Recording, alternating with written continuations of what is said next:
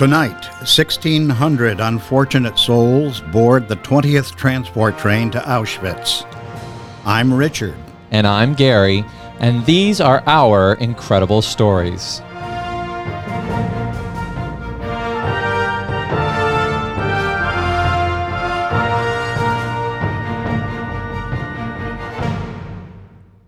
Good evening and welcome back.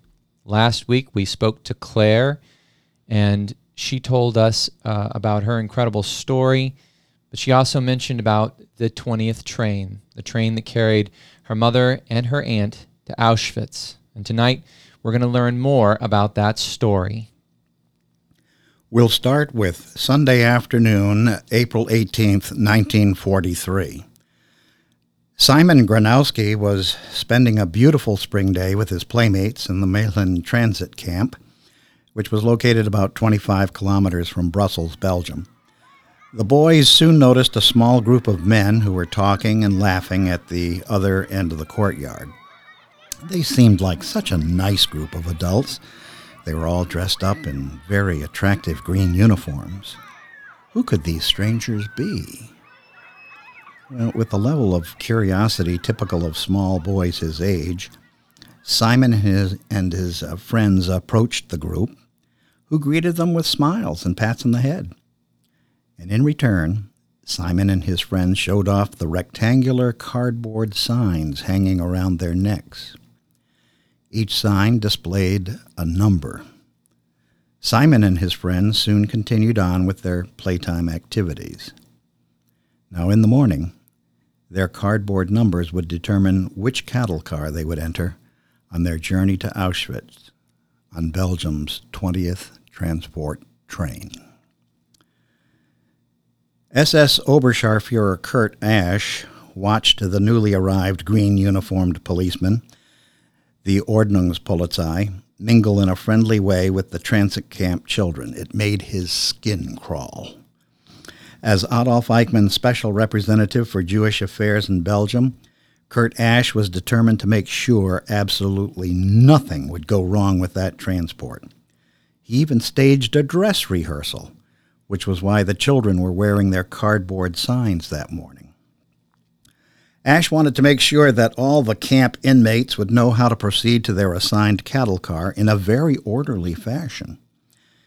So he decided not to confront the friendly officers in the green uniforms. He needed their help, and he swallowed his pride and let them be friendly with the children.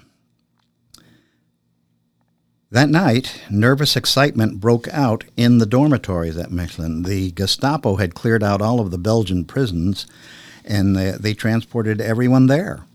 So the camp population now topped out at more than 1,600 very desperate people.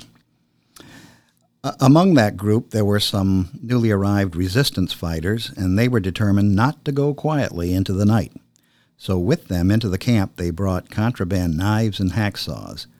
They intended to make their escape from the transport train. Most of the people in the camp, however, were resigned to their fate.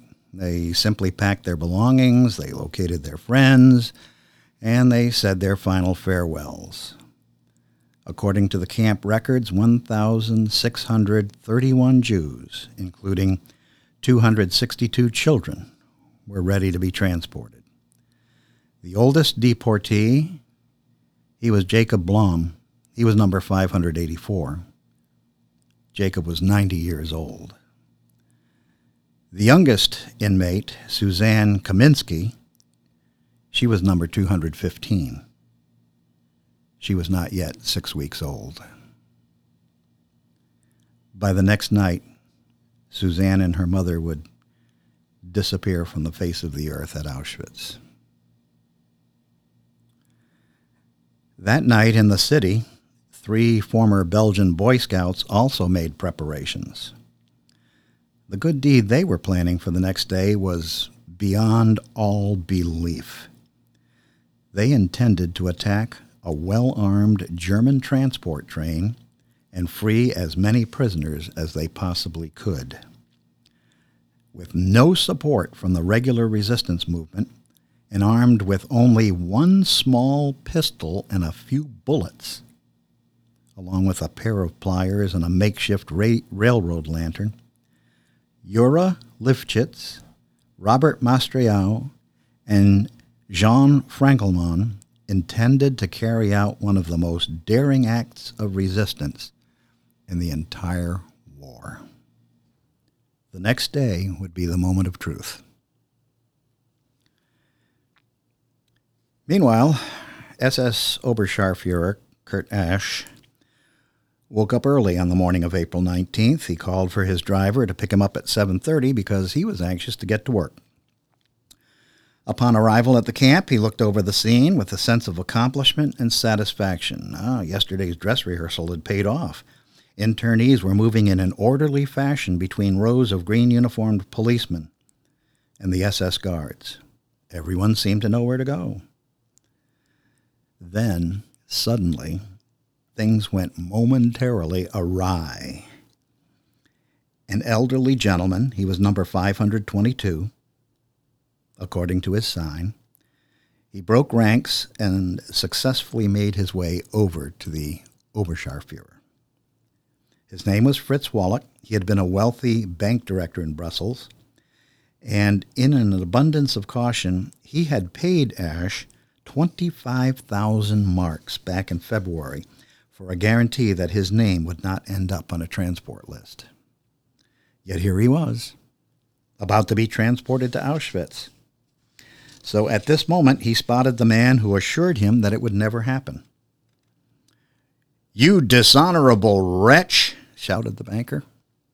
"You will get the punishment you deserve."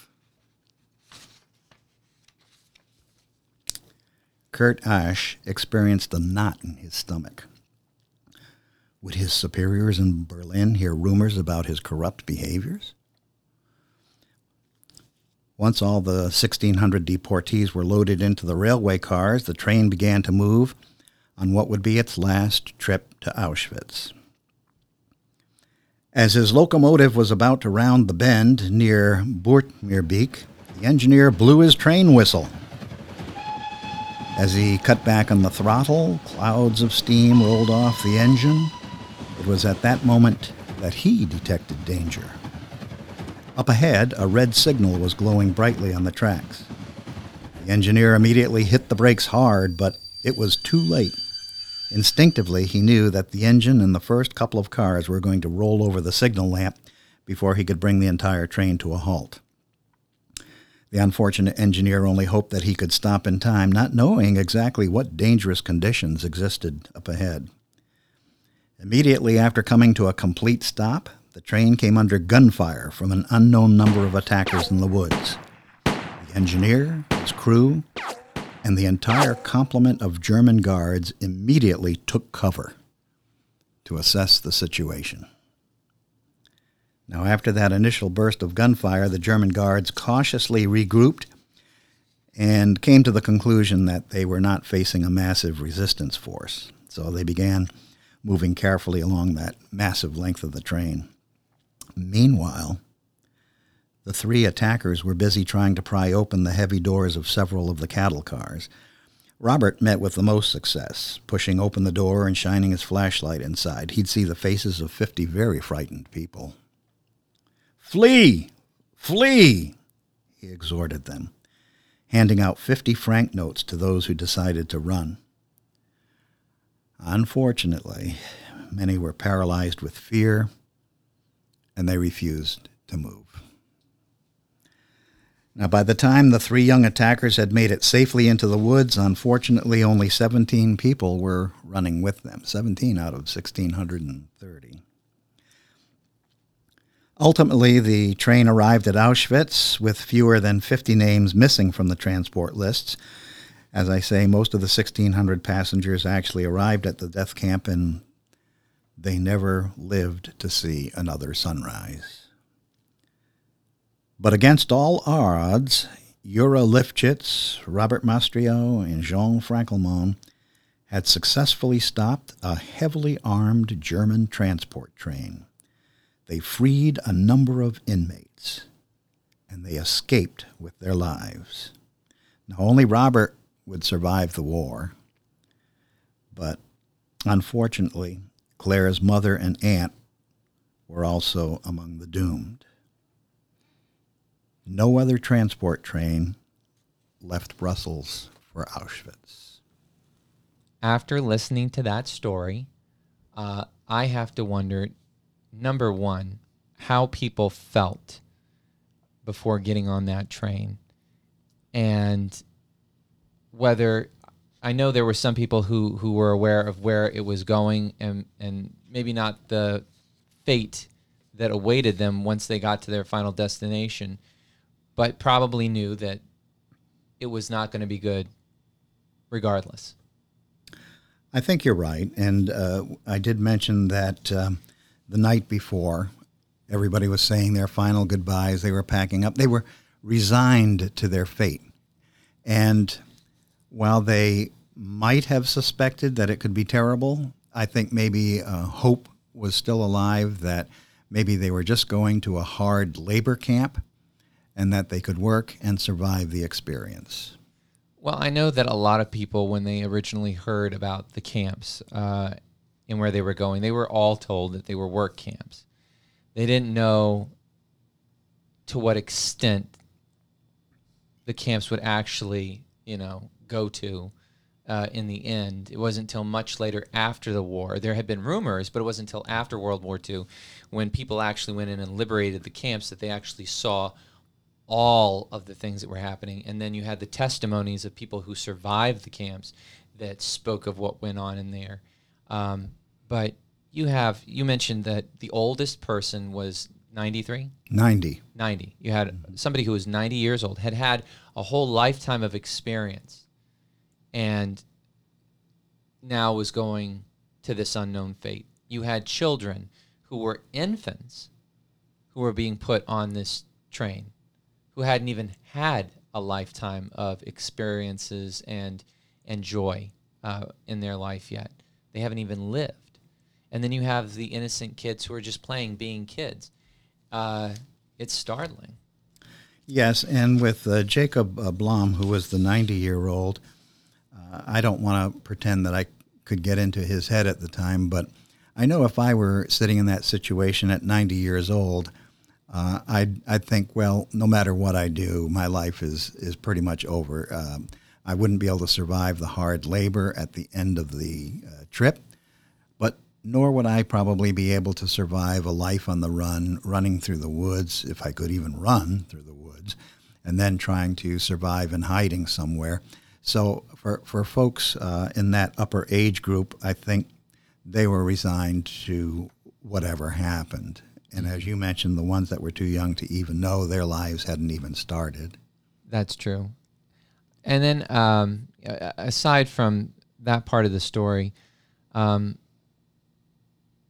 sure that there was that little glimpse of hope from some people when things started to go haywire, when they had to stop the train and there was that sound of gunfire. There had to have been some little glimpse of hope for people that maybe I will get out of this. Maybe this isn't the end of the line for me. Maybe we can be saved. And then, too, some people just decided that there was more safety by staying with the train than in jumping out and running into the woods while gunfire was occurring. And a lot of folks probably thought, I just wouldn't be able to handle life on the run anyways. So, and by the way, most of the 1,600 people did not have that choice. These brave young resistance fighters could only open up a couple cars. And Sure. so most of the 1,600 didn't even have the choice in the first place. And so Right. we don't know who did, who didn't, but I can understand why there would be some hesitancy for those, who did have the opportunity. The Nazis also had what they called the chef de wagon. And this is a person who was one of the deportees who was pretty much in charge of keeping everything under control in the train car and keeping people calm and reasonable and this and that and the other. And so they did have these supervisor type people. And the other thing I'll mention too is that what was going on in these death camps was a high state secret. And the penalty for talking about what happened in the death camps was death. Whether you were a death camp guard or whoever, if you talked about what went on in those camps, the penalty was death. So it was a state secret, and that's why nothing really got out more than rumors. And people who might have escaped from those camps, when they came and told the stories, I mean, they were so incredible. Maybe people just had a hard time believing them and thought maybe they were exaggerated, and so consequently, a lot didn't rise above the rumor level. So I think, for the most part, there were 1,600 people crossing their fingers and just hoping for the best. Right. Now, maybe you touched on it and I just didn't notice it, but were there any survivors that got off of the train that were able to relay the story of the 20th train, or are all of these just accounts of people who were guards or soldiers on the train with the that's a good prisoners? question, Gary, and my research didn't result in any of the actual prisoners who escaped. Robert, who was one of the three very brave resistance fighters, he's the only one who survived. The others were captured shortly afterwards and killed, but he survived, and so we do have his account, and he did indicate that it was really difficult to get them encouraged to flee. And as I mentioned, they had 50 franc banknotes so that everybody would have a little cash. They needed to ambush the train at a bend where it would be slowing down naturally, but not too far from Brussels, so that people could reasonably be expected to walk back into the city and disappear. Right. And they needed the woods that they could immediately disappear into. So it took quite a bit of planning to identify the actual ambush site for this event. Now, as far as the train, did they have to send a second train to get the people who were left behind to continue their trip to Auschwitz, or did that train was unscathed as far as being able to work and continue on its trip? And what they decided to do was stick to their schedule, and so the train continued on as soon after this as possible, with everybody hoping that it was just a handful of people that they would be missing. And sure enough, 50 people out of 1,631 people, that was truly just a small handful of folks that they were missing. Oh, absolutely. But the nice thing about it is that was the last time they attempted a transport train from Brussels, Belgium to Auschwitz. Really? So even though they may not have been as successful as they had hoped to be, they were successful enough in preventing other trains from getting out of Brussels. And I think that was a combination of Nazi bureaucracy decision-making also, based on what time of the war it was. But and that it just probably wasn't worth it in the end. Yeah, about the only one who was really distraught over this was the SS Oberscharführer, Kurt Asch, because sure enough, some of his corruption did indeed get back, and he had been hoping that he could get a posting in Berlin. He did not. And so his perfectly executed plan did not work out. So he was the big loser, a distant second to all of the folks on the train who lost their lives. Yeah, but his fate was not as bad as those folks who definitely did not deserve what they were given. That's right. That's right. So it was an uplifting moment for the resistance to the Nazis, but unfortunately, it's not an uplifting moment when you realize how many people did not escape. That's true. That's true. But all in all, I have to say an incredible story. And also, I know for Claire, it gave her closure as far as what happened to her family. Yes. She did not know that her mother and aunt were on this 20th transport for many, many years. That's right. As I remember it, we were talking to her during an event that we had gone to when we were screening our documentary, and she brought that up to us. She brought that to our attention, that she was reading the book about the 20th train, and was it their name that was in the back? Yeah, of the book. The book listed everybody who was on the transport, and as she was reading through those names, can you imagine the surprise she must have felt when there's her mother's name, there's her aunt's name, with their number. Now, I recall that her mother's number was in the 1400s. It might have been 1401.